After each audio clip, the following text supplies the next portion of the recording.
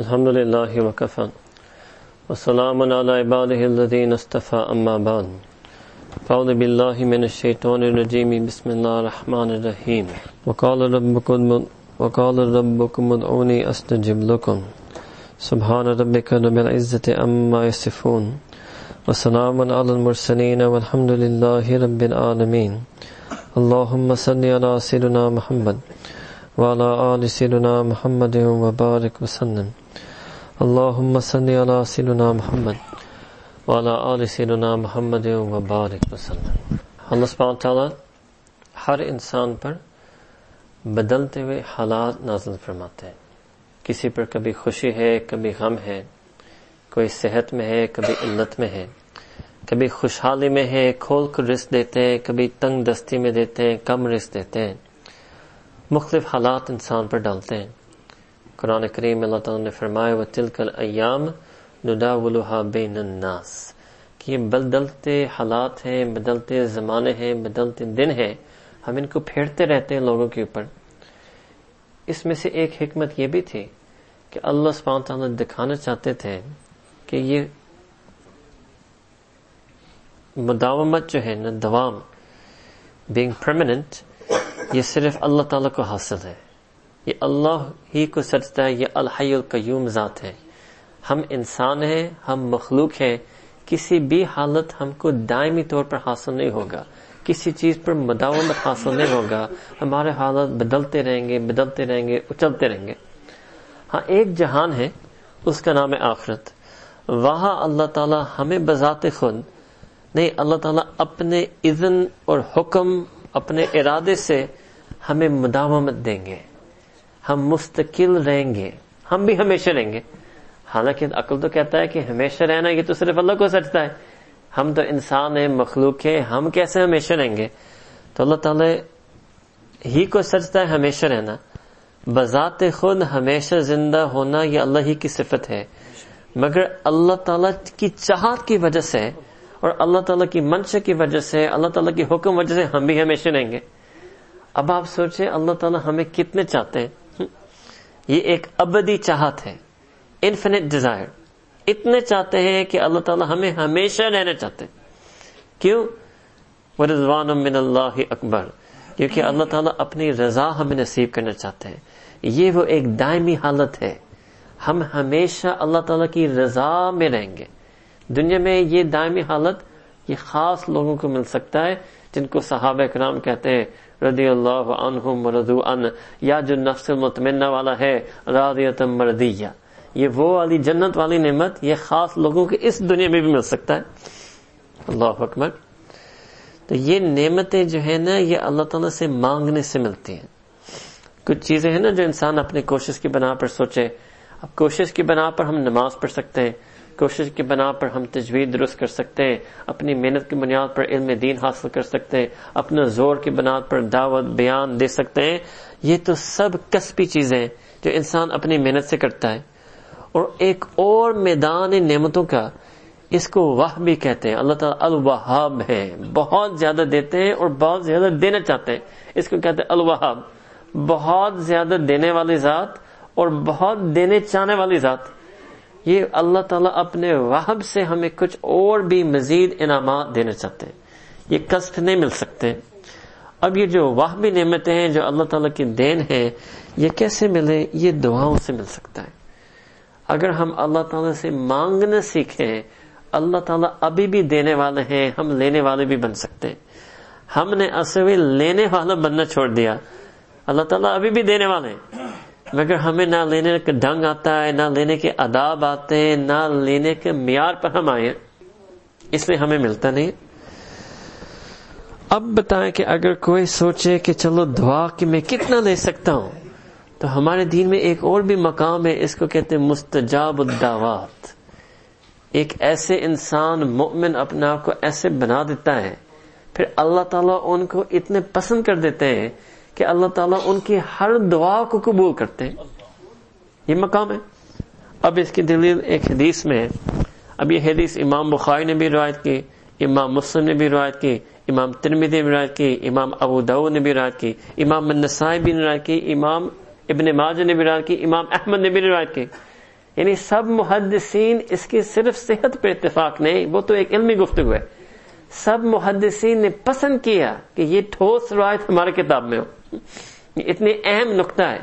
یعنی جو حدیث کی کتاب جس کے ذریعے سے سنت سمجھا جاتا ہے، ان سب کا اکثر کے یہ جو بڑے کبار محدثین کہ سنت کی سمجھ ہی نہیں ہوگی جب تک یہ حدیث کسی کو سمجھ نہ آئے. یہ سنت سمجھنے کے لیے ضرورت ہے، یہ ہماری ہدایت کا حصہ ہے.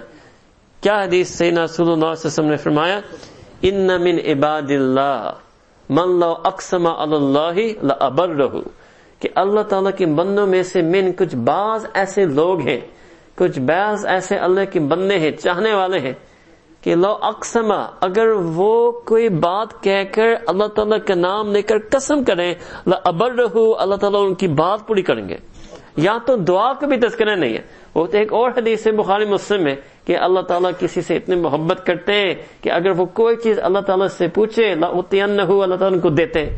وہ تو مانگنے کی بات ہے، یہاں تو بولنے کی بات ہے. وہ اللہ کا نام لے کر بولے، اللہ تعالیٰ ان کی بولی پوری کر دیتا ہے. ہاں، اللہ تعالیٰ کا نام لے کر بولے، اللہ تعالیٰ ان کی بولی پوری کرتے ہیں. لأبرہ، ضرور بضرور اللہ تعالیٰ ان کی بات پوری کر دیتے ہیں. اللہ اکبر. اب ایسے لوگ ہوں گے عجیب.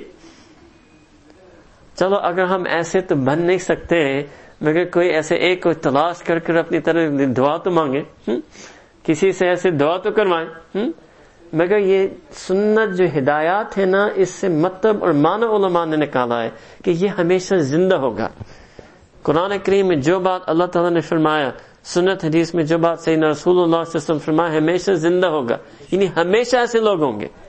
یہ ہو سکتا ہے کہ ہمیں پتہ ہے، یہ نہیں پتہ ہے، ہو سکتا ہے زیادہ ہو یا کم ہو، مگر ان کا ہونا، ان کو وجود قیامت تک رہے گا.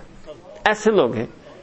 اس کو پھر عربی میں کہتے ہیں مستجاب الدعوات، کہ اللہ سبحانہ وتعالیٰ ان کی ہر دعا کو قبول کرتے ہیں. مگر اگر آپ دیکھیں اللہ تعالیٰ نے قرآن کریم میں کیا فرمایا، قرآن کریم میں اللہ تعالیٰ نے تمام مومنین کو بتا دیا. وقال، اور آپ ان کو بتا دیجئے، ربکم ادعونی استجب لکم، کہ تمہارا رب جو ہے نا، تمہارا رب ایسا ہے کہ ان کو فرما دیجئے کہ رب کو دعا کرو. رب فرما رہا ہے کہ میں ضرور آپ کی پکار کو جواب دوں گا، آپ کی دعاؤں کو قبول کروں گا. یہ تو ہر مومن کے لیے ہے. دعا کرو استجب لکم، یہ اللہ تعالیٰ کے ایک قرآنی وعدہ ہے کہ میں آپ کی دعا کو جواب دوں گا، اس کو قبول کروں گا، اس کو کچھ نہ کچھ دے کر رہوں گا. یہ تو ہر مومن کے لیے ہے. اللہ اکبر. یہ جو دعا کا دروازہ ہے نا، دعا کا باب ہے، ہم نے اس سے صحیح طرح فائدہ اٹھایا نہیں ہے. بہت بڑا میدان ہے. ہماری نظر اسباب پر ہے اور ہم اس پر سوچتے ہیں کہ ہم نے اسباب کے اتنا ابھی تک فائدہ نہیں اٹھایا، اسباب کو بڑھائیں. پوری عقلی سوچ ہے کہ اسباب کیسے استعمال کریں، کون سے اسباب امت کے پاس سے نہیں ہیں، کون سے اسباب ہمارے خاندان کے پاس سے نہیں ہیں، کسی مسجد کے پاس سے، مدرسے، دارالعلوم میں نہیں. اسباب تو ضرور اختیار کرنا ہے، یہ بھی دین کی تعلیم ہے. مگر اسباب کا سب سے بڑا سبب دعا ہے. سب سے بڑی سبب کسی بھی کامیابی کی چیز ہی دعا. تو اگر ہم چاہیں کہ چلو اللہ تعالیٰ ہمارے بھی دعائیں مانگے، تو یہ کس سے سیکھیں گے؟ یہ سیدنا رسول اللہ صلی اللہ علیہ وسلم کے سیکھیں گے. نبی کریم صلی اللہ علیہ وسلم کے بہت سے کردار تھے، اس میں نبی کریم صلی اللہ علیہ وسلم ایک یہ بھی کردار تھا کہ عبد کو رب کے ساتھ ملانا، عبد کو یہ چیز سکھانا کہ آپ رب کو کیسے منوائیں، رب کا قرب کیسے پائیں. یہ باقاعدہ ایک چیز ہے جو سیدنا رسول اللہ صلی اللہ علیہ وسلم نے صحابہ کرام رضی اللہ تعالی عنہم اجمعین کو سکھایا اور بخوبی سے سکھایا. اور نبی اکرم نے جماعت الصحابہ، ایک ایسی جماعت انسانوں کی تیار کی کہ یہ سب رب سے مل گئے، سب رب کے راضی ہو گئے. ایسی جماعت تیار کی. اب آپ دیکھیں گے کہ یہ کیوں نبی اکرم کو کیوں خاص آتا ہے، کیونکہ سیدنا رسول اللہ خود اللہ تعالیٰ کو جس انداز سے پکارتے تھے نا، کوئی اور اس انداز سے پکار نہیں سکتا. جس گہرائی سے نبی کریم صلی اللہ تعالیٰ کو جانتے ہیں، کوئی اور جان نہیں سکتا. اب آپ دیکھیں گے دنیا میں بھی اگر آپ نے کوئی کام کرنا ہو اور آپ کو ملک میں کوئی واقف ہے، وہ سسٹم کو جانتا ہے، وہ طریقہ کو جانتا ہے، اس کو پتا ہے کہ ویزے کے لیے کیسے اپلائی کرتے ہیں، تو آپ ان کے پاس جائیں گے. آپ کہیں گے تو بڑا سسٹم کو جانتا ہے, تو ان لوگوں کو جانتا ہے, تجھے پتا ہے کہ اپلیکیشن کیسے دی جائے گی, آپ مجھے بتائیں.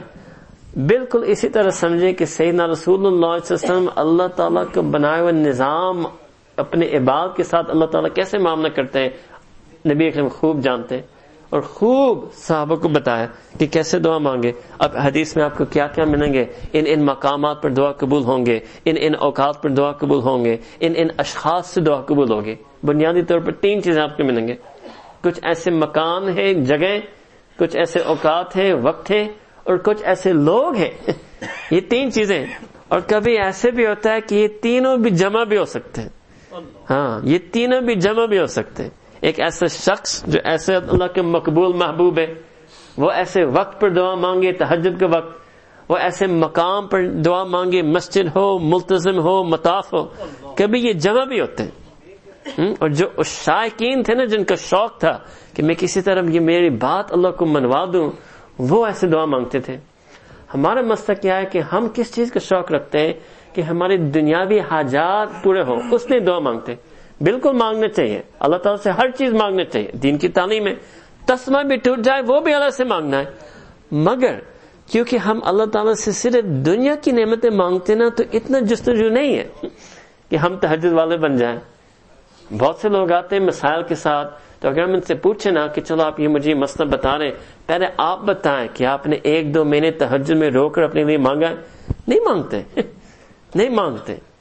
اللہ تعالیٰ سے دنیا مانگ سکتے ہیں, مگر میں آپ کو بتا رہا ہوں کہ جب دنیا مانگیں گے نا, اتنے جستجو نہیں ہوگی. اصل دعا, اصل طلب کس چیز کے لیے؟ آخرت کے لیے ہوتی ہے, اللہ کی رضا کے لیے ہوتی ہے, اللہ کی محبت کے لیے مانگتے ہیں. یہ لوگ جو تہجد میں روز اٹھ کر اللہ مانگتے تھے, گاڑی نہیں مانگتے تھے, نوکری نہیں مانگتے تھے, پیسہ نہیں مانگتے تھے, اولاد نہیں مانگتے تھے, بیوی نہیں مانگتے تھے. یہ سب مانگنے چاہیے, مگر یہ نہیں مانگتے تھے, یہ اللہ سے اللہ ہی مانگتے تھے. اس لیے اٹھتے تھے کہ اللہ میں آپ سے آپ ہی چاہتا ہوں, آپ کا تعلق چاہتا ہوں, آپ سے نسبت چاہتا ہوں, آپ کو قرب چاہتا ہوں. آپ نے تو قرآن میں فرمایا ہے انی قریب, مجھے اس قرب کا احساس دلا دیجئے. آپ نے تو اپنی محبت کے اعلان کر دیجئے, مجھے بھی اپنا عاشق بنا دیجئے. ان چیزوں مانگنے کے لیے اٹھتے تھے. یہ ایک الگ طرف ہوتی ہے, یہ ایک ایسی طرف ہوتی ہے کہ انسان کو جگا دیتا ہے. اور لوگ جتنے بھی مسائل سے پڑے ہم نے دیکھا ہے, جو بھی کہتے ہیں میں دنیا میں پریشان ہوں, جو بھی پریشانی ہے, تہجد نصیب ہی نہیں. کیونکہ وہ دنیا کی پریشانی کچھ بھی نہیں ہے. جو آخرت کو جو غم ہے نا, اللہ تعالیٰ کو پیارا ہونے کے جو غم ہے نا, وہ جگانے والے غم ہے. تو یہ لوگ اللہ سے اللہ ہی مانگتے تھے.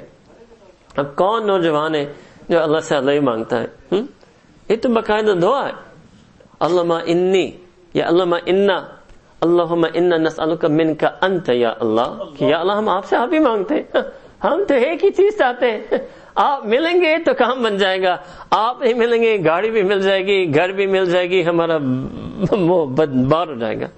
اور ایسے اتنے خاندان ملے, ہم حیران ہوتے ہیں. اور ہم آپ انگلینڈ والوں کو کھول کر بتاتے ہیں آپ کے اتنے مسائل ہیں, اللہ اکبر کبیرہ. اور میں ان لوگوں کو نہیں کہہ رہا ہوں جو مسجد سے باہر ہے, جو مسجد میں آنے والے, داڑھی والے, آپ کے اتنے فیملی مسائل ہیں, رزق کے مسائل ہیں, عجیب و غریب مسائل ہیں. میں نے تو کبھی وہم و گمان نہیں کیا تھا کہ اتنا ہو سکتا ہے. پہلی دفعہ جب ہم آئے تھے تو تھوڑا بہت ہم نے بھی دھوکے کھائے تھے. 2010 میں آپ کے معاشرے اتنے مساجد ہیں, مکاتب ہیں, دارالعلوم ہیں, ہم نے بھی سوچا کہ ماشاءاللہ. مگر پھر آہستہ آہستہ اللہ تعالیٰ نے آپ لوگوں کے راز کھول دیے ہمارے سامنے, خود آپ نے کھولا. اتنے بڑے مولوی آ کر یہ وہ ایسے غریب بتاتے ہیں, عالم سب عجیب اور غریب مسائل آپ کے ہیں. اللہ تعالیٰ ہم کو حفاظت کرے اس معاشرت کی. ہم تو بڑے پریشان ہیں. ہم تو پہلے 2010-11 میں تو بڑے خوش ہوتے تھے آپ کی کمیونٹی دیکھ کر. اب جب اندرونی حالت کھلی ہے, باطنی حالت کھلی ہے, بہت پریشان ہے.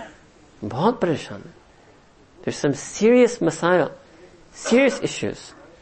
ڈرگز ہیں, گینگز ہیں, سب کچھ چل رہا ہے یہاں. It's not like that in America. امریکہ میں ایسے نہیں ہے.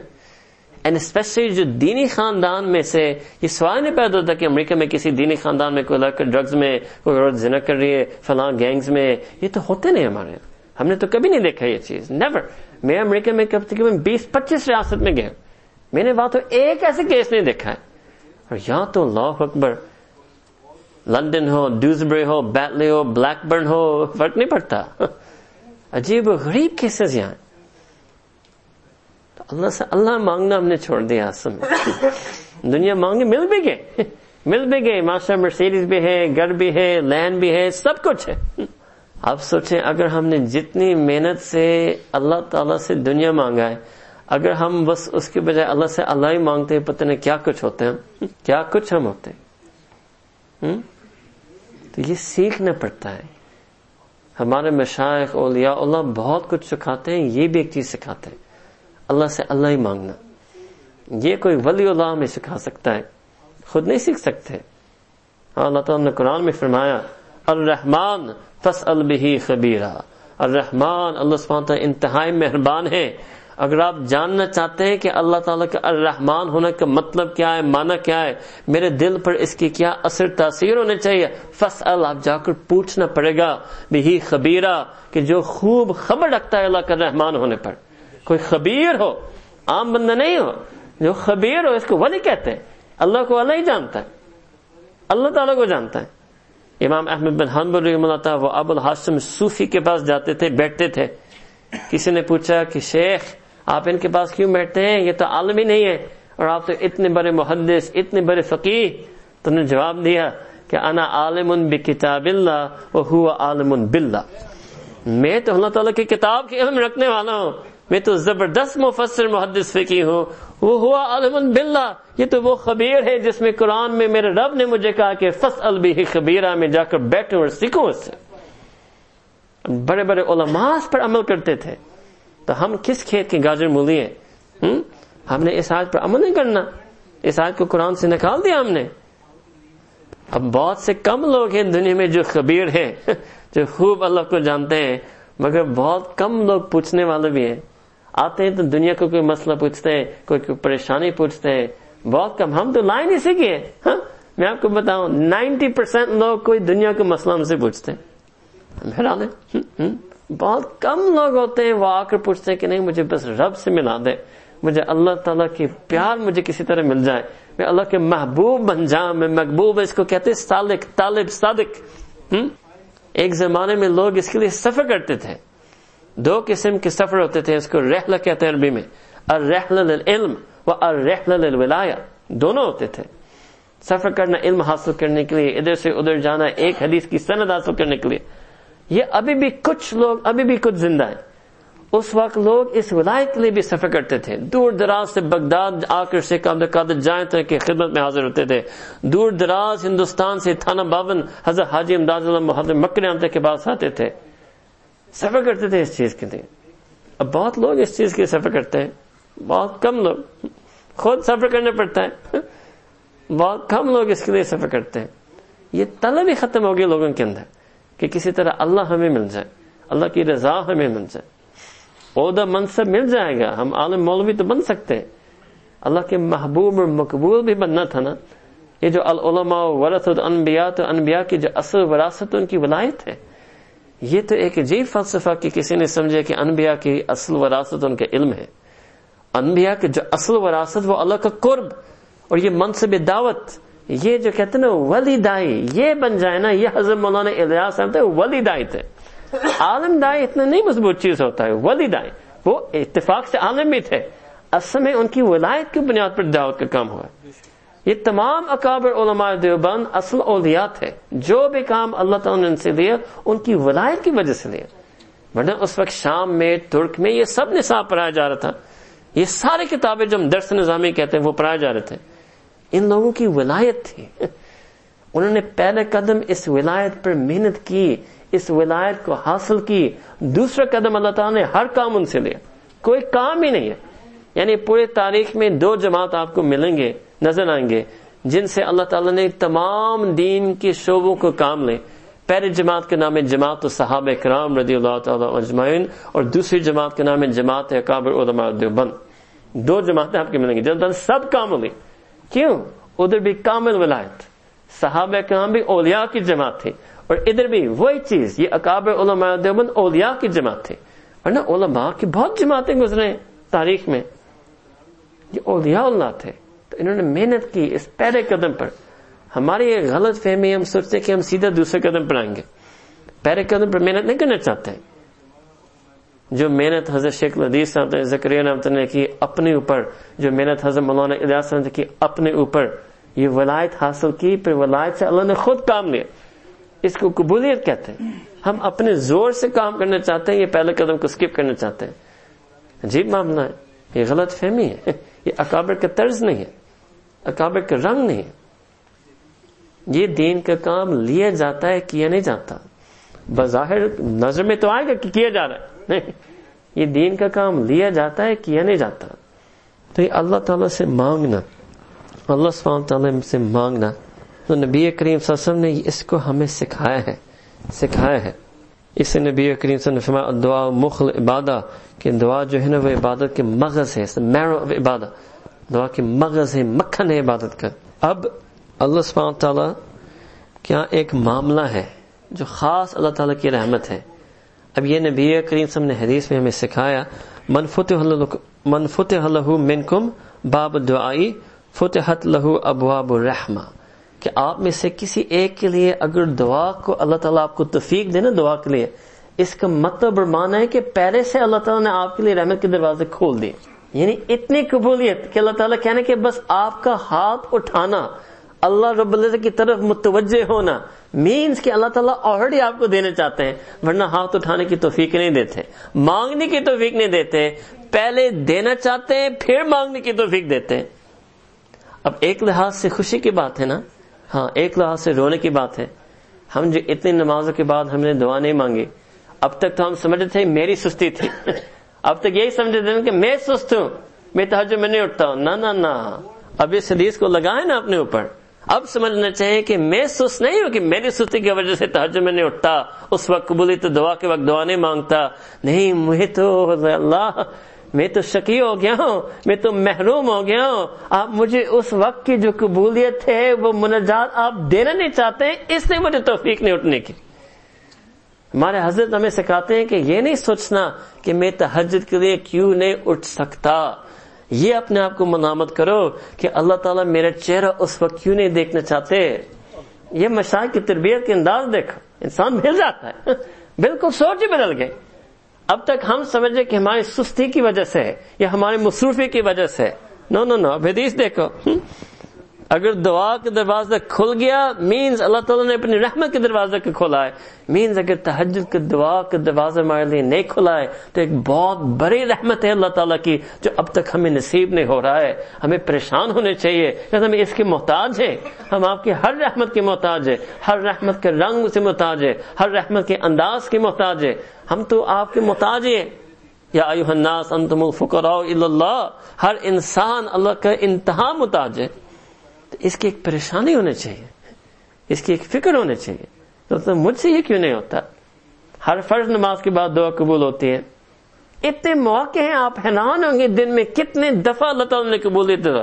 یہ نہیں کہ بس لیلۃ القدر کی رات ہے، نہیں، ہر 24 گھنٹے میں اللہ تعالیٰ نے اتنے قبولیت دعا کے اوقات رکھے ہیں، اتنے زیادہ، اور ہم اتنے زیادہ محروم ہیں۔ کوئی آپ کو کہہ دے کہ کوئی بونس آپ کو ملے گا، کوئی پرائز ملے گا، کوئی انعام ملے گا، آپ پہنچ جائیں گے۔ اللہ تعالیٰ یہ بونس دینا چاہ رہے ہیں کہ چلو یہ جو واقع بھی ہے نا، یہ بونس ہوتا ہے، ایک ہے کہ چلو جو آپ نے تقوی حاصل کیا اپنی محنت سے وہ ہے، اللہ تعالیٰ کہنا کہ آپ مجھ سے دعا مانگیں گے فرض نماز کے بعد تہجد کے وقت، میں اپنی طرف سے دوں گا آپ کو، وہ ہم نہیں لے رہے۔ اب ہم کتنی محنت کر سکتے ہیں؟ ہم میں سے کون اتنا قوی ہے؟ ہم جتنی محنت کر چکے ہیں اپنے اوپر کر چکے ہیں، بس اس پر اکتفا نہ کریں، اس سے کام نہیں چلے گا ہمارا، ظاہری کروائی چلے گی، حقیقت جو دین کا جو روح ہے، نور ہے نا، وہ مکمل نہیں آئے گا۔ وہ ہوگا جب اللہ تعالیٰ دیں گے، اللہ تعالیٰ دیں گے، ہم مانگنے والے بن جائیں گے، جب ہم مانگنے والے بن جائیں گے۔ اس کے لیے لمبی چوڑی دعا مانگنے بھی ضروری نہیں ہے، آپ چند منٹ بھی دعا مانگ لیں، اللہ کی رحمت مل جائے گی۔ بہت سے لوگ بھی ایک غلط فہمی میں ہے، تہجد کی نماز الگ چیز ہے اور اس وقت قبولیت دعا وہ الگ چیز ہے۔ اس وقت دعا کو قبول ہونا اس کے لیے شرط نہیں ہے کہ آپ نماز پڑھیں، پڑھنا چاہیے، بہت بہتر ہے، ایسا طریقہ ہے کہ اٹھ جائیں، وضو کریں، 2 4 8 رکعت تہجد کی نماز پڑھیں، پھر مانگیں، مگر یہ سب چیزیں شرط نہیں ہے۔ یہاں تک بھی میں آپ کو کھول کر بات بتاتا ہوں، اگر آپ الارم سیٹ کریں تہجد کے وقت اور الارم کی وجہ سے آپ بستر میں اٹھ جائیں اور بستر میں اسی حالت میں دعا مانگے، وہی قبولیت دعا آپ کو مل جائیں گے. ہاں، کیونکہ جو حدیث اس دعا کے بارے میں، وقت کے بارے میں، اس میں کوئی شرط نہیں ہے. بہتر یہ ہے کہ اٹھ کر وضو کر نماز پڑھ کر پھر دعا مانگے. اگر آپ کو نہیں نصیب ہوتا اتنا تو چلو اٹھ کر دعا 1 منٹ دعا مانگ لیں، پھر دوبارہ سو جائیں، دوسرا الارم رکھو، فجر کے لیے اٹھ جاؤ. یہ کس سے نہیں ہو سکتا بتائیں؟ اب میں نے اتنا آسان انداز آپ کو بتا دیا، یہ کون نہیں کر سکتا؟ ہم تو ہزاروں دنیا کی پریشانی کی وجہ سے کبھی رات میں کروٹ لے کر تھوڑا بہت اٹھ جاتے ہیں. تو کیا ہم آخرت کے غم کی وجہ سے، آخرت کی پریشانی کے لیے تھوڑا سا اٹھ کر 1 کروٹ نہیں لے سکتے؟ کچھ لوگ ایسے ہوتے ہیں کہ وہ کبھی سفر سے آ جاتے ہیں رات، لیٹ نائٹ، وہ جو آخری اٹس کالڈ 1/3، 1/3 جو رات کا آخری 1/3 ہے نا، اس کو کہتے ہیں قبولیت دعا کا وقت. وہ بیدار ہوتے ہیں، مگر دعا نہیں مانگتے. بلکہ میں تو سمجھتا ہوں ہماری زندگی میں پتہ نہیں کتنی دفعہ ہوگا کہ ہم اس وقت بیدار تھے مگر دعا نہیں مانگے.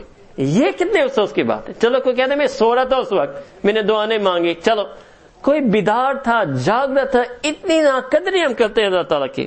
وما قدر اللہ حق قدرہ.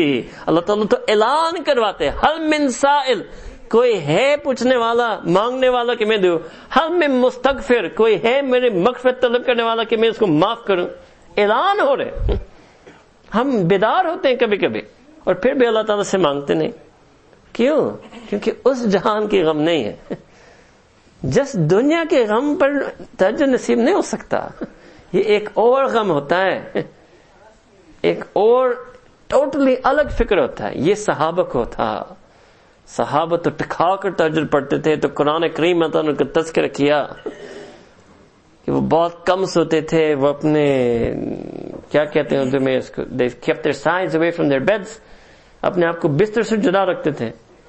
اور اس سب کے بعد کیا کرتے ہوئے بِأَسْحَارِهُمْ يَسْتَغْفِرُونَ، اس عبادت کے بعد پھر بھی اللہ سے مغفرت مانگ رہے تھے. ہم ایک رات تہجد پڑھ لینا تو ہم اپنے آپ کو شاباش دیتے ہیں، ہم کوئی ولی بن گئے. اور یہ تو ہر رات پڑھتے تھے اور ہر رات معافی مانگتے تھے. ہر رات پڑھتے تھے، ہر رات معافی مانگتے تھے. جی کس چیز کی معافی؟ اب ایک معنی یہ علماء نے نکالا کہ چلو جو انہوں نے عبادت کی، ان کی عاجزی تھی، وہ محسوس کر رہے تھے کہ یہ کما یلیق شانہ، یعنی اللہ تعالیٰ کے رتبہ کے مطابق میں نے عبادت نہیں مانگی. یہ ایک معنی ہے. دوسرا یہ ہو سکتا ہے کہ اگرچہ وہ متقین بن گئے تھے، ان کے دل میں اللہ تعالیٰ کی بہت زیادہ خوف تھی، بہت ڈرتے تھے اللہ تعالیٰ سے، بہت زیادہ. اور اس ڈر کی وجہ سے وہ مغفرت مانگتے تھے. حیران ہوتے ہیں کہ سیدنا ابو بکر صدیق رضی اللہ تعالیٰ عنہ جب وہ اپنے زندگی کے آخری ایام میں تھے، اللہ تعالیٰ سے دعا مانگنے شروع کر دیا کیا کہ کاش میں گھاس کا تنکا ہوتا، کاش میں کسی جانور کی پیٹھ کا بال ہوتا. کیا مطلب؟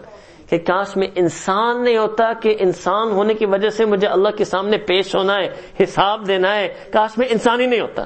اتنا خوف. اب سیدنا ابو بکر صدیق رضی اللہ عنہ کو بھی وہ حدیثیں پتہ تھا جو ہمیں پتہ ہے ان کے فضائل کے بارے میں، کہ وہ اشرب مبشر میں ہیں، کہ ان کو تو جنت کا وعدہ ہے. ان کو بھی پتہ تھا یہ حدیث ہے، مگر وہ کانپتے تھے، ڈرتے تھے. اصل میں بات ہے کہ جتنا زیادہ انسان اللہ کا قرب حاصل کرتا ہے اتنا زیادہ اللہ تعالیٰ سے ڈرتا ہے. اور یہ لفظ، یہ ڈرنا جو ہے نا، کانپنا، اللہ تعالیٰ نے علماء اور اولیاء کو نام لے کر قرآن میں فرمایا. دونوں کو بتائیں. انما یخشی اللہ من عبادہ العلماء. علماء کون ہے؟ کہ جو سب سے زیادہ اللہ تعالیٰ کے ڈرنے والے، تمام عباد میں سے سب سے زیادہ ڈرنے والے. اچھا اولیاء کون ہے؟ ان اولیاء الا المتقون، کہ وہ اولیاء اللہ کون ہے سوا کہ یہ جو سب سے زیادہ متقین والے ہیں، یہ بھی ڈرنے والے ہیں. تو علماء اولیاء ڈرنے والے ہیں. یہ ڈر کی وجہ سے بھی اٹھتے تھے. تو کبھی محبت کی وجہ سے، عشق کی انتہا کی وجہ سے اٹھتے ہیں، یا کبھی خوف خشیت کی وجہ سے اٹھتے ہیں. یہ دو بنیادی جذبے ہیں، اللہ تعالیٰ کی محبت اور اللہ تعالیٰ کا ڈر. یہ دونوں جذبے ہمارے اندر نہیں ہیں. نہ ہم خوف کی وجہ سے اٹھ پاتے ہیں، نہ ہم محبت کی وجہ سے اٹھ پاتے ہیں. مانگتے نہیں. پھر نبی کریم صلی اللہ علیہ وسلم نے دعا کے بارے میں ایک اور بات بتائیں. امام احمد رحمۃ اللہ نے اس کو روایت کی، لا يرد القدر الا الدعاء، کہ جو انسان کی تقدیر ہے جو اس کا نصیب ہے، کوئی چیز اس کی تقدیر کو بدل نہیں سکتا الا دعا، صرف دعا. اب دیکھیں دعا میں کتنی تاثیر ہے کہ اللہ تعالیٰ نے اپنے علم اور قدرت کی بنا پر کسی چیز کو مقدر کر دیا ہے. اللہ تعالیٰ اپنے علم اور قدرت اور حکم کی بنا پر کسی چیز کو مقدر کر لیا ہے. نبی کریم صلی اللہ علیہ وسلم کے فرمانا ہے کہ اس تقدیر کو بھی بدلنے کے لیے دعا ہے. اب اللہ اکبر، کتنی اسٹرانگ چیز ہے یہ دعا، عجیب و غریب، بہت قوی چیز ہے. پھر اگر کوئی اتنا پریشان ہے، کہتا ہے کہ پتہ نہیں میری قسمت کیا ہے، میرے اندر کیا ہوگا، دعا مانگے. دعا میں اتنی تاثیر ہے، دعا میں اتنی تاثیر ہے. پھر نبی کریم صلی اللہ علیہ وسلم نے ایک اور حدیث میں فرمایا کہ دعا جو ہے نا، اس کے ایک اور اثر ہوتا ہے. ان دعا ينفع مما نزل ومما لم ينزل فعلیکم عباد اللہ بالدعاء. کہ جو آپ جب دعا مانگیں گے، اس کو کیسے اردو میں سمجھائیں گے، کہ کوئی بلا جو آ چکی آنے والی ہے آپ کے اوپر، یا کوئی مصیبت جو اب تک آپ کے اوپر نہیں نازل ہوئی ہے، دعا ان دونوں کو ٹال سکتا ہے. جو مصیبت آلریڈی آگے یا آ رہی ہے، یا کوئی آئندہ کوئی آنے والی تھی، دعا سب سے، دعا کے ذریعے سے سب ٹل جاتے ہیں. اللہ اکبر. تو تقدیر ہو، مصائب ہو، مشکلات ہو، اتنی تاثیر ہے اس دعا میں. اس لیے نبی کریم صلی اللہ علیہ وسلم دعا صلاح المؤمن، کہ دعا مومن کے ویپن ہے، دعا مومن کی ہتھیار ہے، ہتھیار ہے. اللہ اکبر. اب آپ دیکھیں کسی کے پاس زبردست ہتھیار ہو، وہ استعمال نہیں کرتا، زمین پر چھوڑ بیٹھتا ہے، اور نفس کا دشمن کھڑا ہے، شیطان کا دشمن کھڑا ہے، دنیا اور مخلوق اس کو گناہ کی طرف کھینچ رہے، ہتھیار ہے، استعمال نہیں کرتا، استعمال نہیں کرتا.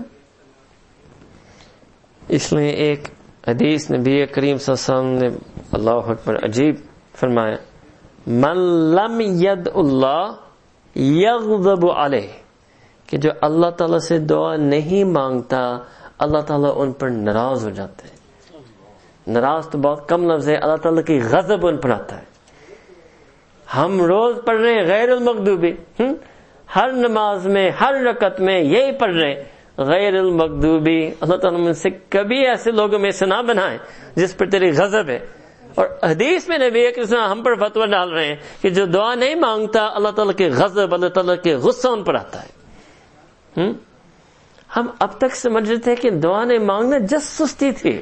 یہ سستی نہیں ہے، یہ جس سستی نہیں ہے، یہ محرومی ہے. یہ بڑی ہولناک صورت ہے، بڑے خطرناک صورت حال ہے اگر ہم مانگنے والے نہ بنے، اگر ہم مانگنے والے نہ بنے. سیدنا ابو ہریرہ رضی اللہ عنہ نے روایت فرمایا، ان اعجز الناس من عجز عن الدعاء، کہ سب سے زیادہ عاجز مینز انکیپیبل، ناکم انسان، سب سے زیادہ کم کرنے والا انسان وہ انسان ہے جو دعائیں نہیں مانگتا، جو دعائیں سے عاجز ہے، جو دعائیں سے رہ جاتا ہے. اب یہ دیکھیں ہم جو اگر دعا مانگنے والے نہیں ہیں، اور لوگ کہتے ہیں، کبھی لوگ نے یہ بھی ہمیں کہا ہے کہ ہم سے دعا مانگی نہیں جاتی، ہم سے یہ ورڈ فار ورڈ، ہم سے دعائیں مانگی نہیں جاتی. اتنا ہلکا اس کو کہنا، یہ تو بہت خطرناک معاملہ ہے، یہ تو بہت وزنی جملہ آپ نے بولا ہے. میں حیران ہوں تو کبھی لوگ اپنے حالت اتنا ہلکا انداز سے کہ کسی نے آج تک میرے پاس اتنا لائٹ انداز سے نہیں کہا کہ میرے اندر کینسر ہے. نہیں، وہ بتانا چاہے نا تو اس کی آنکھوں میں آنسو آئیں گے، اس کو پورا جسم کانپ رہا ہوگا، اس کو پورا ایک پریشانی کا عالم آ کر آئے گا، کہے گا کہ میرے پاس کینسر کا ڈائگنوسس ہے. یہ بات جب بتائے گا بڑے ہلکے لائٹ انداز سے کہتا ہے، بس جی مجھ سے دعائیں نہیں مانگی جاتی. اوہ، یہ تو اس کینسر سے بڑھ کر معاملہ تھا، یہ تو زیادہ وزنی چیز ہے، یہ تو زیادہ پریشانی کے عالم، آپ مجھے یہ بتانا چاہیے تھا. کیسے نہیں مانگی جاتے آپ سے؟ کیوں نہیں مانگی جاتے آپ سے؟ جب اللہ تعالیٰ نے دعا کی اتنی آسان کی، نہ وضو شرط ہے، نہ قبلہ رخ ہونا شرط ہے، نہ مسجد میں ہونا شرط ہے، 24 گھنٹے اللہ تعالیٰ نے وعدہ دیا ہے استجب لکم. اور جو رب جو آپ کو کہہ رہے ادعونی استجب لکم، کہ مانگو مجھ سے، پکارو مجھ سے، میں آپ کو دوں گا، اور ہم کہہ رہے ہیں کہ مانگے نہیں جاتے. عجیب ہماری حالت ہے. چلو اگر ہم سب یہ جملہ کہتے نہیں، مگر ہماری حالت اکثر کی یہ ہے، نہیں مانگے جاتے، نہ نماز کے بعد مانگی جاتی ہے، نہ رات میں مانگی جاتی ہے. یہاں تک لوگ آ کر یہ بھی ہم سے پوچھا ہے کہ ہم عمرے پر، اسی وقت عمرے پر، کسی پتہ نہیں میں طواف میں کیا کرنا چاہیے، میں نے تو سنا دعا مانگنی چاہیے، مجھ سے اتنی دعائیں نہیں ہوتی ہیں، میں اتنی 7 چکر کی دعائیں نہیں ہوتی مجھ سے، میں صحیح صف میں کیا کروں؟ تو کوئی بس رسمی طور پر کوئی تسبیح پڑھتا ہے، بس شروع کر دیتا ہے سبحان اللہ الحمد للہ، بس رسمی طور پر پڑھ رہا ہے. اوہو، یہ تو مانگنے کی جگہ تھی. اتنے بھی استعداد نہیں، اتنے بھی اللہ تعالیٰ سے نہیں مانگ سکتے. وہ رب جس کو آپ کو اتنی توفیق دی، آپ کو ملک سے کعبہ بلایا، آپ کو اپنے گھر سے پھر پھرایا، اتنے بھی اب تک آپ کا دل نہیں میلٹ ہوا. کب میلٹ ہوگا؟ کہتے بس میں طواف بس ویسے غافل ہو کر طواف کرتا ہوں. یا اللہ، اتنا آپ نے بھی مشقت کی، محنت کی، پیسے بھری، ٹکٹ بھرا، ہوٹل میں رہ رہے، وقت نکالا، اتنے آپ کی بھی کوشش، چلو اپنے کوشش کی بھی قدر کرو. نہیں، کہتے کہ ہم سے نہیں ہوتا. آپ بتائیں کہ کیا مانگنا چاہیے. اتنا رب سے دوری، اتنا اللہ تعالیٰ سے دوری کہ طواف میں بھی اللہ تعالیٰ سے مانگ نہیں سکتے. ہم اپنے ہاتھ پر، اور لوگ اس کو بھی بس سستی کہتے ہیں یا تکھاوت کہتے ہیں. چلیے آپ کی پہلی رات نہیں تھی، آپ 2-3-4 دن آرام سے یہاں رہ رہے ہیں، یہ عمرہ والے بھی نہیں، یہ بغیر احرام والا ہے، آپ ویسے ایک طواف کر رہے ہیں، نفل طواف کر رہے ہیں، اس میں بھی نہیں مانگا جاتا ہے. کہتے ہیں اس میں بھی نہیں مانگا جاتا ہے. اللہ اکبر کبیرہ. بہت ہی پتلی ہماری جو روحانی طاقت ہے نا، یہ بہت پتلی ہو گئی ہے. ہم اپنے آپ میں دھوکہ سمجھ رہے ہیں کہ اس پتلی حالت سے ہمارا کام چل جائے گا. یہ نبی کریم نے حدیث میں فرمایا ہے کہ قیامت کے علامات میں سے فاسق سے دین کا کام ہو سکتا ہے. یہ نہیں دیکھنا کہ اللہ تعالیٰ مجھ سے دین کا کام کتنا لے رہے ہیں، آپ نے ہمیں دل میں دیکھنا ہے کہ میرے اندر تقویٰ کتنا ہے. اللہ تعالیٰ دین کا کام لیں گے، خوب لیں گے، اس سے اکتفا نہیں کر سکتے. دین ہمیں بتا رہا ہے کہ خود بھی کچھ بنو، خود بھی متقین، صالحین، صادقین، صدیقین. یہ کس نے بننا تھا؟ یہ ہمیں نہیں بننا تھا. ہم نہیں بنیں گے تو کوئی اور ہے مخلوق پوری روح زمین پر. یہ تقوی کی نعمت، اخلاص کی محنت، صدق کی محنت، اللہ کی محبت کی نعمت اور کون حاصل کرے گا؟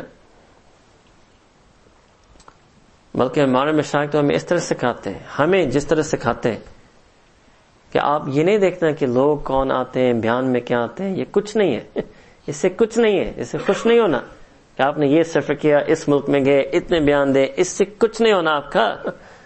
آپ کا جو امتحان ہوگا وہ آپ کے دل پر ہوگا. آپ کے اندر کتنا تقویٰ ہے، آپ کے اندر کتنی اللہ کی محبت ہے.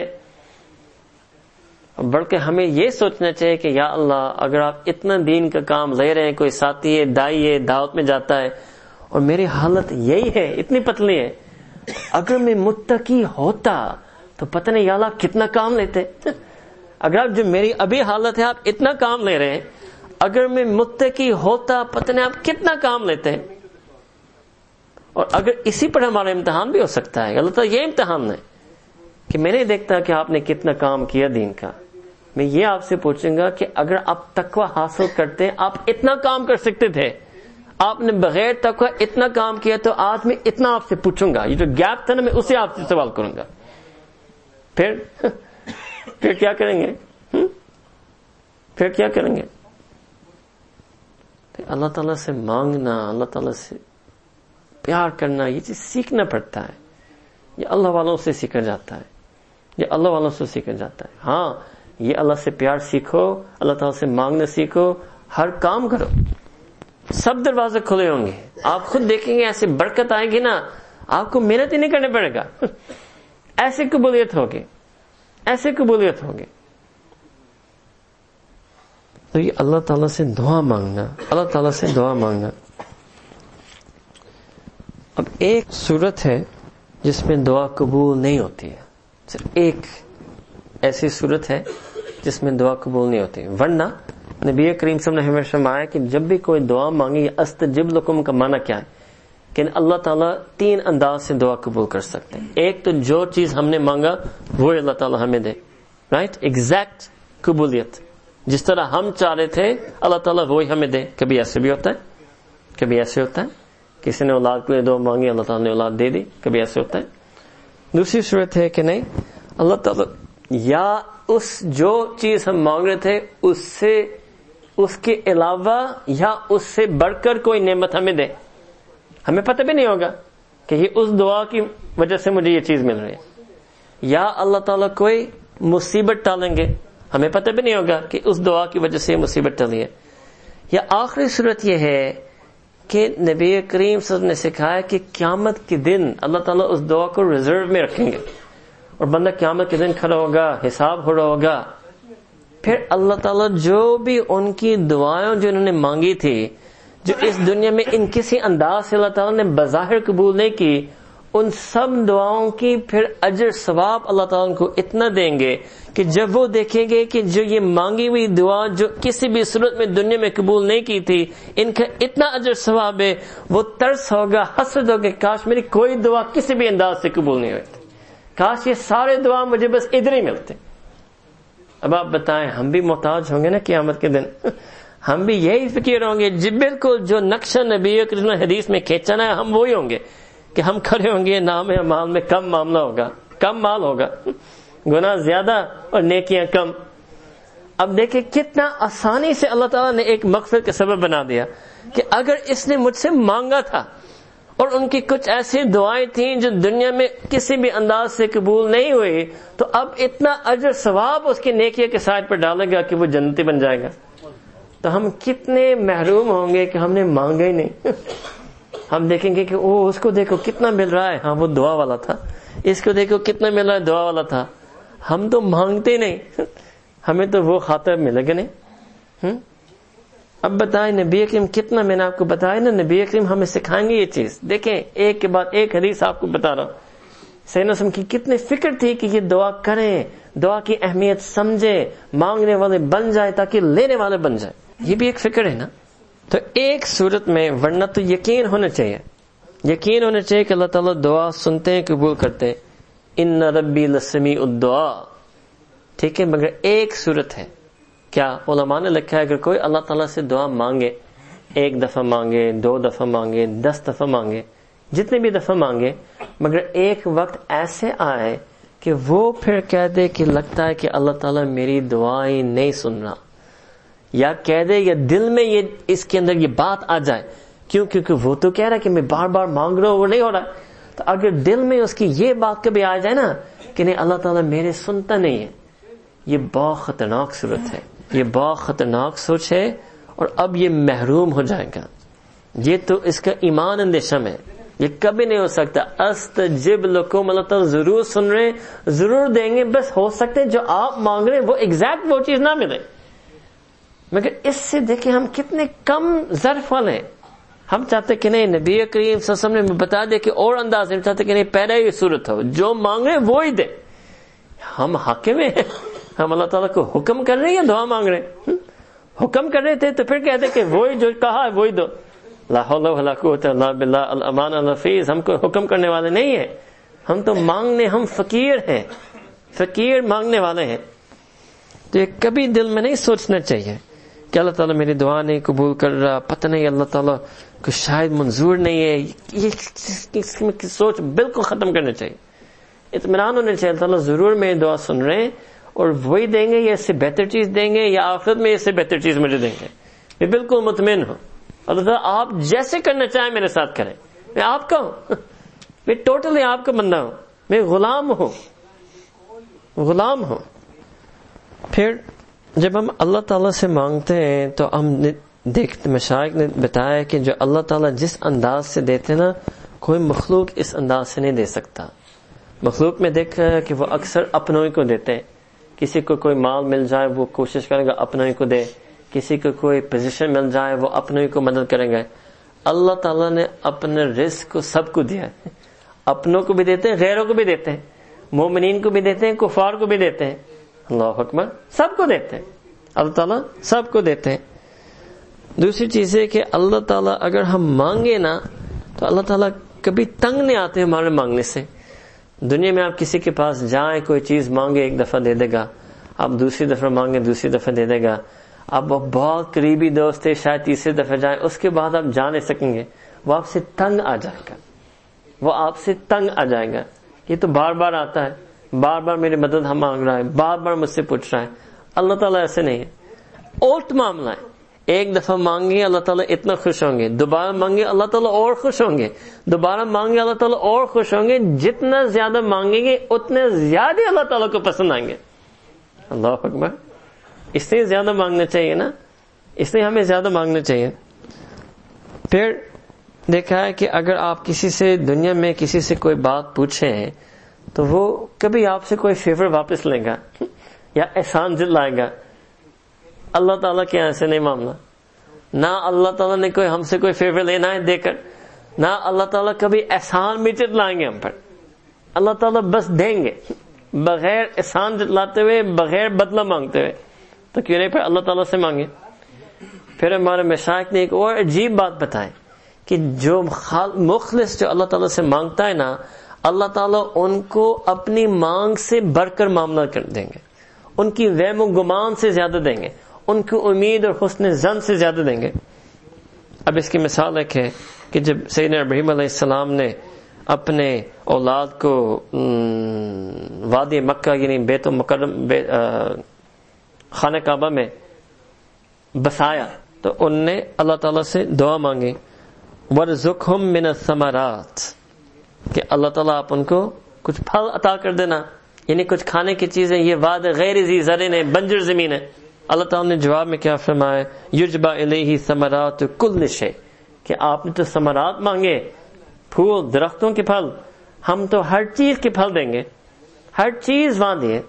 مشائخ کہتے ہیں کہ ابھی آپ مکہ مکرمہ میں جائیں, آپ دیکھیں گے کہ ہر فیکٹری کا مال وہاں پہنچا ہے, ہر چیز وہاں مانگے. اللہ تعالیٰ نے بعد میں اس کو تو ٹریڈ تجارت کا مرکز بنایا تھا. سیدنا رسول کے زمانے سے پہلے ہی یہ تجارت کا مرکز بن گیا تھا. اس سے اور خوبصورت مثال, سیدنا عمر رضی اللہ تعالی عنہ نے ایک دفعہ اللہ تعالیٰ سے دعا مانگی, اور یہ اس وقت تھا جب وہ خود خلیفہ تھے, یعنی نبی اکرم کے زمانے کے بعد, سیدنا ابو بکر صدیق کے زمانے کے بعد خود امیر المؤمنین تھے. کیا دعا مانگی, تو وہ مکہ مکرمہ سے مدینہ منورہ آ رہے تھے, راستے میں ایک رات ٹھہرا اور پھر تہجد کے وقت نماز پڑھی. تہجد کے وقت وہ خود فرماتے کہ تہجد وقت وہ کیا کہتے ہیں اس کو, آپ کو فل مون, ٹھیک ہے نا, قمر بدر منیر یعنی فل مون تھا. تو سیدنا عمر کو بس ایک اس کو دل میں ایک بات آئی, تو اللہ تعالیٰ سے ہاتھ اٹھا کر دعا مانگی, کیا اللہم ارزقنی شہادتا فی سبیلک واجعل قبری فی بلد الحبیبک, کہ یا رب کریم مجھے آپ کے راستے میں شہادت والی موت عطا فرمائے اور میرا قبر مدینہ منورہ میں ہو. اب دعا یہی مانگی نا. اچھا, اب جب اللہ تعالیٰ نے قبول کیا تو اللہ تعالیٰ نے کیا قبول کیا. اب شہادت تو کہیں بھی ہو سکتا تھا, کسی بھی میدان میں ہو سکتا تھا, کسی بھی جنگ میں ہو سکتا, کسی پہاڑی میں ہو سکتا تھا, کسی چوٹی پر ہو سکتا تھا کہ نہیں, میں آپ کو شہادت دوں گا. اور کہاں دوں گا؟ مدینہ النبی میں, مسجد نبی صلی اللہ علیہ وسلم میں, مسجد نبی صلی اللہ علیہ وسلم میں. اور آپ کیا کر رہے ہوں گے, آپ قرآن پڑھ رہے ہوں گے, اور اس وقت آپ پر ایک ایسا وار ہوگا, ایک قسم میں ایک حملہ ہوا تھا, اور اس زخم کی وجہ سے بالآخر سیدنا عمر دنیا سے رخصت ہوئے. تو ایسی شہادت عطا فرمائے. اور دوسرے آپ جو بھی مدینہ منورہ گئے, آپ سمجھ رہے گے ابھی کیا آ رہا ہے. دعا کیا مانگی, فی بلد حبیبک, پورا شہر مانگا. چلو شہر میں ہو سکتا تھا قبر, چلو جنت البقیع میں ہو سکتا قبر, نہ جب اللہ تعالیٰ قبول کرنے پر آئے نا, تو اللہ تعالیٰ نے سیدنا عمر کو سیدنا رسول کے پڑوس میں جگہ دی. بلد نہیں, شہر نہیں, بالکل قدم مانگا تھا بلد, ملا تھا قدم. یہ اللہ ہے. جب مانگنے والے مانگتے نا تو وہ جتنے بھی مانگے نا اللہ تعالیٰ ان سے بڑھ کر دیتے ہیں, زیادہ دیتے ہیں. کتنے خوش نصیب ہے سیدنا عمر رضی اللہ تعالی عنہ. سیدنا عمر سے ایک خاص بات ہے, میں چلتے چلتے آپ کو یہ بات بتاؤں. اب مجھے پتہ نہیں میں اردو میں اس کو صحیح طرح سمجھا سکوں گے نہیں. سیدنا عمر رضی اللہ تعالی عنہ کبھی کبھی کوشش کی انہوں نے کہ میں اول بن جاؤں. مشہور واقعہ ہے, آدھے پیسے دیے, سمجھا کہ میں اول بن جاؤں گا. پھر سیدنا بکر نے سارے پیسے دی. اس وقت پھر سیدنا عمر نے مان لیا کہ میں کبھی اول نہیں بن سکتا. I can never become the favorite of the Prophet sallallahu alaihi wasallam. مگر اس کے بعد کبھی کوئی حسد نہیں ہوا. عام لوگوں کے اندر نا جب کمپٹیشن ہوتا ہے نا, کوشش کرتے کہ وہ آگے نکل جائیں, نہیں نکل سکتا نا, اگر ماننا پڑتا نا کہ وہ آگے رہے گا, اس کے حسد بن جاتے ہیں. 99% لوگ کے اندر یہ بات پائی جائے گی. سیدنا عمر بہت خالص تھے، بالکل ایک قطرہ حسد نہیں تھا سیدنا ابوبکر صدیق کرنے کے لیے. اچھا جب نبی کریم صلی اللہ علیہ وسلم اس دنیا سے تشریف لے گئے، جتنا وفاداری سے سیدنا عمر نبی کریم صلی اللہ علیہ وسلم کی صحابی تھے، اتنا وفاداری سے وہ امیر المؤمنین الاول سیدنا ابوبکر کی بھی صحابی بن گئے. As loyally and as faithfully he served the Prophet ﷺ, equally loyally and faithfully he served سیدنا ابو بکر صدیق بننا. یہ بہت مشکل کام ہے. ہاں ہمارے تو تصوف میں لائن میں کہیں گے وہ تو پیر بھائی تھے. ہاں وہ تو پیر بھائی تھے. ہاں نہیں سمجھے. ہاں عجیب عجیب. تو اس اخلاص اور اس مٹنے پر اللہ تعالیٰ نے ان کو وہ جگہ دی. ہاں ہم کبھی کہتے ہیں کہ سیدنا عمر نے ثانی الاثنین کا ایک اور تفسیر دنیا کو پڑھایا. ثانی الاثنین اصل میں سیدنا ابو بکر صدیق ان کو کہتے ہیں کہ وہ غار میں سیدنا رسول صلی اللہ علیہ وسلم اور نبی سیدنا ابو بکر صدیق کے دو تھے اور دونوں کے دوسرے سیدنا ابو بکر تھے. مگر سیدنا عمر نے بھی ایسے وفا کی سیدنا ابو بکر کے ساتھ کہ ان کو بھی وہ نسبت مل گئی ثانی الاثنین، اللہ تعالیٰ نے ان کو بھی جگہ دے دی. ایسے مخلص یہ کیسے ملتا ہے؟ یہ مانگنے سے ملتا ہے. یہ سب کچھ مانگنے سے ملا، یہ سب کچھ مانگنے سے ملا. اللہ اکبر. اب اگر ہم اللہ تعالیٰ سے کسی مخلوق سے مانگے تو مخلوق تو پتہ نہیں حاضر ہوں گے، اویلیبل ہوں گے نہیں. اللہ تعالیٰ نے بتا دیا اللہ تعالیٰ الحی القیوم ہے، لا تأخذہ سنۃ ولا نوم ہے. اللہ تعالیٰ کے دروازے ہر وقت کھلے، ہر وقت اللہ تعالیٰ حاضر باش ہیں، ہر وقت دعا سننے کے لیے تیار ہے. اللہ اکبر. اب کتنی خوشی کی بات ہے. رات کی تنہائی میں لوگ اس انداز سے بھی اللہ کو پکارتے تھے کہ اللہ یہ رات کا وقت ہے، دنیا کے تمام امیروں اور بادشاہوں کے دروازے بند ہیں، یا رب کریم تیرے ایک دروازے کھلا ہے، تیرا ڈر ہی کھلا ہے، میں آپ کے دربار میں اپنے آپ کو حاضر کر رہا ہوں. ایسے مانگتے تھے اللہ تعالیٰ سے. اس لیے کچھ اولیاء اللہ کی دعاؤں بھی امت میں چلی ہیں. لوگ اس کو محفوظ کرتے ہیں، لوگ ان کو بار بار پڑھتے ہیں کیونکہ ان کو مانگنے کا ڈنگ آتا تھا. کبھی جب آپ ان کی دعا پڑھتے ہیں تو آپ محسوس کریں گے کہ یار میرے بھی اندر کچھ ایسے جذبہ تھا مگر میں اس کو ظاہر نہیں کر سکتا تھا. اس لیے اولیاء کی دعا کبھی استعمال کرنا چاہیے کیونکہ ان کا زبان سے اصل میں ان کے دلی ایک حال کی ترجمانی ہو رہا ہے.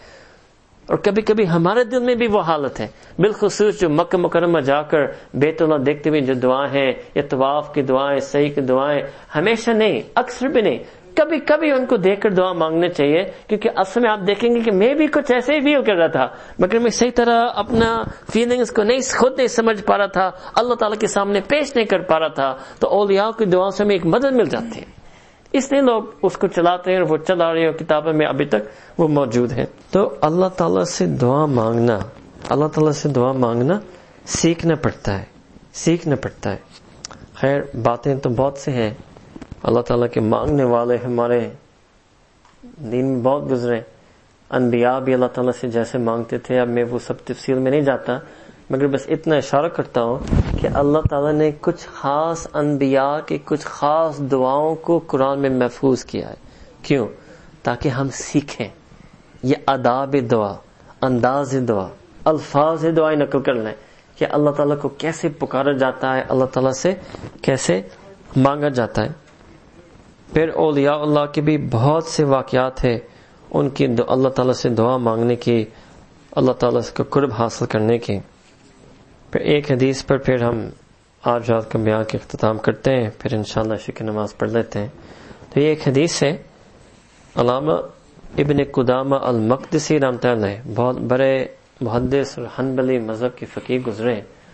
ان کا ایک شوق تھا کیا کہ میں احادیث روایات سے کچھ مواد جمع کروں جس میں لوگوں نے اللہ تعالیٰ سے مغفرت کی دعا مانگی، اللہ تعالیٰ سے توبہ طائب ہوئے، اور انہوں نے اپنے کتاب کا نام رکھا کتاب التوابین.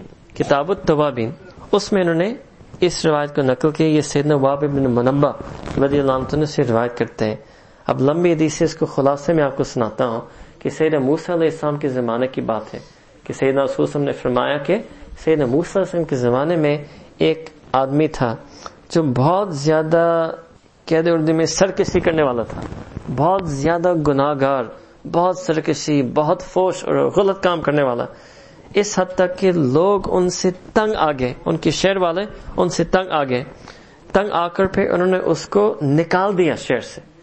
نکال دیا. They kicked him out of the city. کیوں؟ کیونکہ وہ اتنا گناہ کر رہا تھا. اچھا اب وہ اس کو کیا ہوا؟ اب وہ شہر سے باہر نکل گیا. پھر اس کو شہر سے بعد وفات ہو گئی علی باب البلد، یعنی اس شہر کے پڑوس میں، شہر کے دروازے پر. یہ ایک کام ہو گیا. فَأَوْحَى اللَّهُ تَعَالَى إِلَى مُوسَى علیہ السلام. پھر اللہ تعالیٰ نے وحی نازل کی سیدنا موسیٰ علیہ السلام کے اوپر، ان ولی من اولیائی حضرہ الموت، کہ میں نے اولیاء میں سے ایک ولی ہے، اس پر موت آئی ہے. فاحذرہ، آپ جاؤ ان کے پاس حاضر ہو. وغسلہ، اور ان کا غسل کرو. وصلی علیہ، اور ان کے اوپر نماز پڑھو. وقل، اور آپ اعلان کر دیجیے موسیٰ علیہ السلام، لمن کثر عصیانہ، کہ جن کے بہت زیادہ گناہ ہو چکے ہیں، یحضر جنازتہ، کہ وہ حاضر ہو ان کے جنازت پر.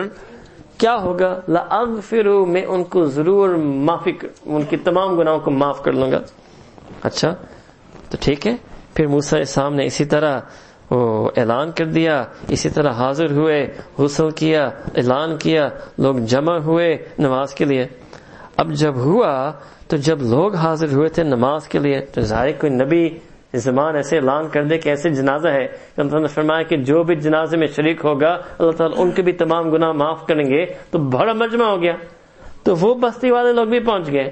اور جب وہ بستی والے ولما حضروہ عرفوہ، تو جب وہ پہنچ گئے تو ان کو تو پہچان لیا، یہ تو وہ ہے، یہ تو وہ سرکش والا ہے، یہ تو گناہ کرنے والا ہے، یہ تو وہ ظالم ہے، یہ تو وہ ہے. اور ہمیں تو ایسے اعلان کر دیا. تو نے موسیٰ السلام کو بتا دیا، انہوں نے موسیٰ السلام کو بتا دیا. اچھا یہ موسیٰ السلام کو بتا دیا تو انہوں فقال یا نبی اللہ هذا هو الفاسق، کہ یا نبی، یعنی موسیٰ السلام کو هذا هو الفاسق، یہ تو وہی فاسق ہے الذي اخرجناه، جس کو ہم نے بطن سے نکالا.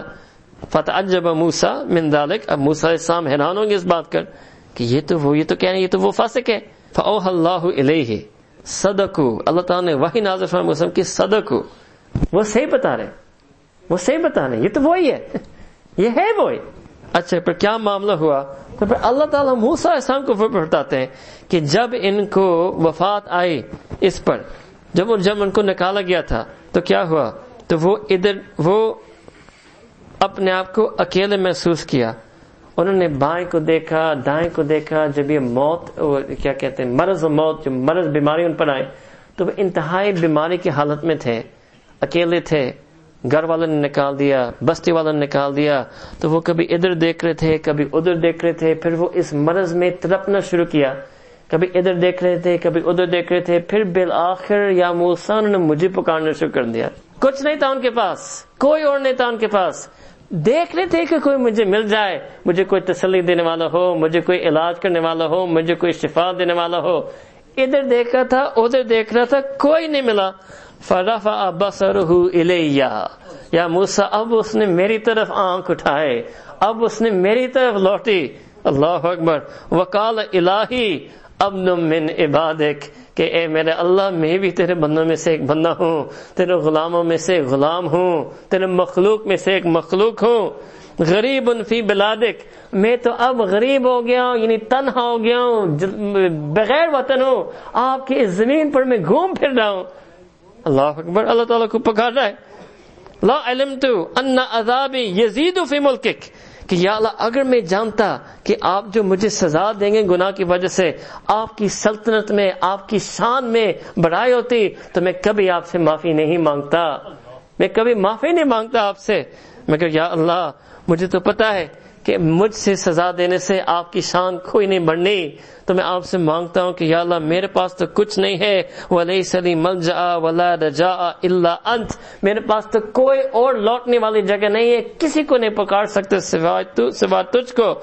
وَقَدْ سَمِعْتُ فِيمَا أَنزَلْتَ، اور میں نے تو سنا ہے اس وحی اور کتاب جو آپ نے موسیٰ علیہ السلام پر نازل کی کہ کیا اِنَّكَ قُلْتَ، کہ آپ نے تو فرمایا انی انا الغفور الرحیم، کہ بے شک میں تو بہت مغفرت کرنے والا ہوں، میں بہت رحم دینے والا ہوں. اب اس بندے نے اللہ کو ایسے مانگا، پکارا کہ یا رب کہ میرے پاس کچھ نہیں ہے، میں گناہگار ہوں، فاسق ہوں، فاجر ہوں، لوگ مجھ سے تنگ آ گئے، آپ نے بھی مجھ پر کوئی عذاب کہ صورت میں مجھ پر ایسی بیماری بھیجیے کہ میں مرنے والا ہوں، میرے پاس کوئی نہیں ہے، یا تو میں آپ کو پکار رہا ہوں. کیوں؟ کیونکہ میں نے ایک آپ کی بات سننی تھی کہ آپ الغفور ہیں، الرحیم ہیں. تو اللہ تعالیٰ نے پھر موسیٰ علیہ السلام کو فرماتے ہیں کہ اے موسیٰ، کیا مجھے سچتا ہے کہ جب مجھے پکارتا ہے میں اس کو معاف نہ کروں؟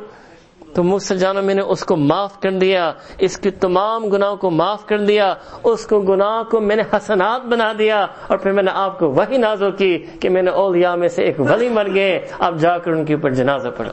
ایک مانگ سے دیکھیں پوری زندگی کائے پت ہو گئے، تقدیر ہی بدل گئے، تقدیر ہی بدل گئے. کیوں؟ یہ اللہ تعالیٰ کو مانگنا. بالآخر ایک ڈھنگ اس کو آ گیا تھا اللہ تعالیٰ کو مانگنا. اللہ تعالیٰ سے ہم بھی مانگیں گے، اللہ تعالیٰ ہمیں بھی نصیب کریں گے، ہم بھی مانگنے والے بن جائیں گے. اللہ تعالیٰ دینے والے ابھی بھی ہے. اللہ تعالیٰ ہم سب کو مانگنے والا بنائے، صحیح معنی میں دل سے دعا مانگنے والا بنائے. جب دل سے دعا مانگیں گے خاندان بھی بن جائے گا، دل سے دعا مانگنے والے بنیں گے امت کے حال بھی بن جائے گا. یہ مانگنے والے ہوتے تھے، یہ اللہ سے ہاتھ اٹھاتے تھے، نقشے بدل جاتے تھے، ہاتھ اٹھاتے تھے لوگوں کی تقدیر بدل جاتی تھی، ہاتھ اٹھاتے تھے امت کی ہدایت کے فیصلے ہوتے تھے. آج وہ کون لوگ ہیں کہ وہ ایسے ہاتھ اٹھا کر مانگیں گے؟ کہہ تو رجال کا زمانہ ہے، چلو ہم مانگنے والے بن جائیں. ہم وہ تو نہیں ہیں جو خاص اللہ تعالیٰ کے مقبول بندے، مگر اگر ہم پوری طرح سے لگ جائیں، امت لگ جائیں دعا پر، اللہ تعالیٰ کے مانگنے پر لگ جائیں، پھر انشاءاللہ اللہ تعالیٰ فتوحات کے دروازے کھل جائیں گے، امت کی ہدایت ہو جائے گی، ان نوجوان نسل کی حفاظت ہو جائے گی. اس معاشرے میں رہتے ہوئے کتنا مانگنا چاہیے، والدین کو کتنا مانگنا چاہیے، متقین مصلین جو دائی ہیں، علماء ہیں، کتنا مانگنا چاہیے. جتنا ہم مانگ رہے کم ہے، اور مانگنا چاہیے، اور مانگنا چاہیے. جتنا ہمارے نبی کریم صلی اللہ علیہ وسلم کی سنت ہے اتنا مانگنا چاہیے. نبی کریم صلی اللہ علیہ وسلم امت کے لیے رو رو کر مانگتے تھے، ایک رات نہیں، ایک سال نہیں، ہر رات ہر تہجد میں اپنا نبوت پر فرض سمجھتے تھے کہ میری امت ہے، اگر میں نبی ہوں امت کے لیے تو میرے نبوت کا تقاضا ہے کہ تہجد کے وقت امت کے لیے رو کر مانگو. یہ سنت ہے، یہ غم ہے، یہ فکر ہے. جب تک یہ سنت والا غم فکر نہیں آئے گا ہمارے اندر تو ہم اپنے طور پر کہہ دیں کہ ہمارے اندر غم ہے، فکر ہے. جب سنت طریقے سے غم فکر نہیں ہوگا، وہی مانگنا نہیں ہوگا، وہی تہجد میں آنسو نہیں بہائیں گے تو امت کی ہدایت کیسے ہوگی؟ ہم نے نبی کریم صلی اللہ علیہ وسلم کی سنت کو اپنانا ہے، نبی کریم کی مانگنے کی سنت اپنائیں گے، انشاءاللہ اللہ تعالیٰ کرم کریں گے. اللہ تعالیٰ ہمارے آنا قبول فرمائے، سنت قبول فرمائے، ہمیں بھی یہ مانگنے نصیب فرمائے، کسی مانگنے والے کی دعائیں نصیب فرمائے. کوئی اللہ تعالیٰ کا کوئی ایسا بندہ ہم تلاش کریں جو ہمارے لیے مانگے، ہمیں مانگنا سکھائیں، ہم بھی مانگنے والے بن جائیں. وآخر دعوانا ان الحمدللہ رب العالمین.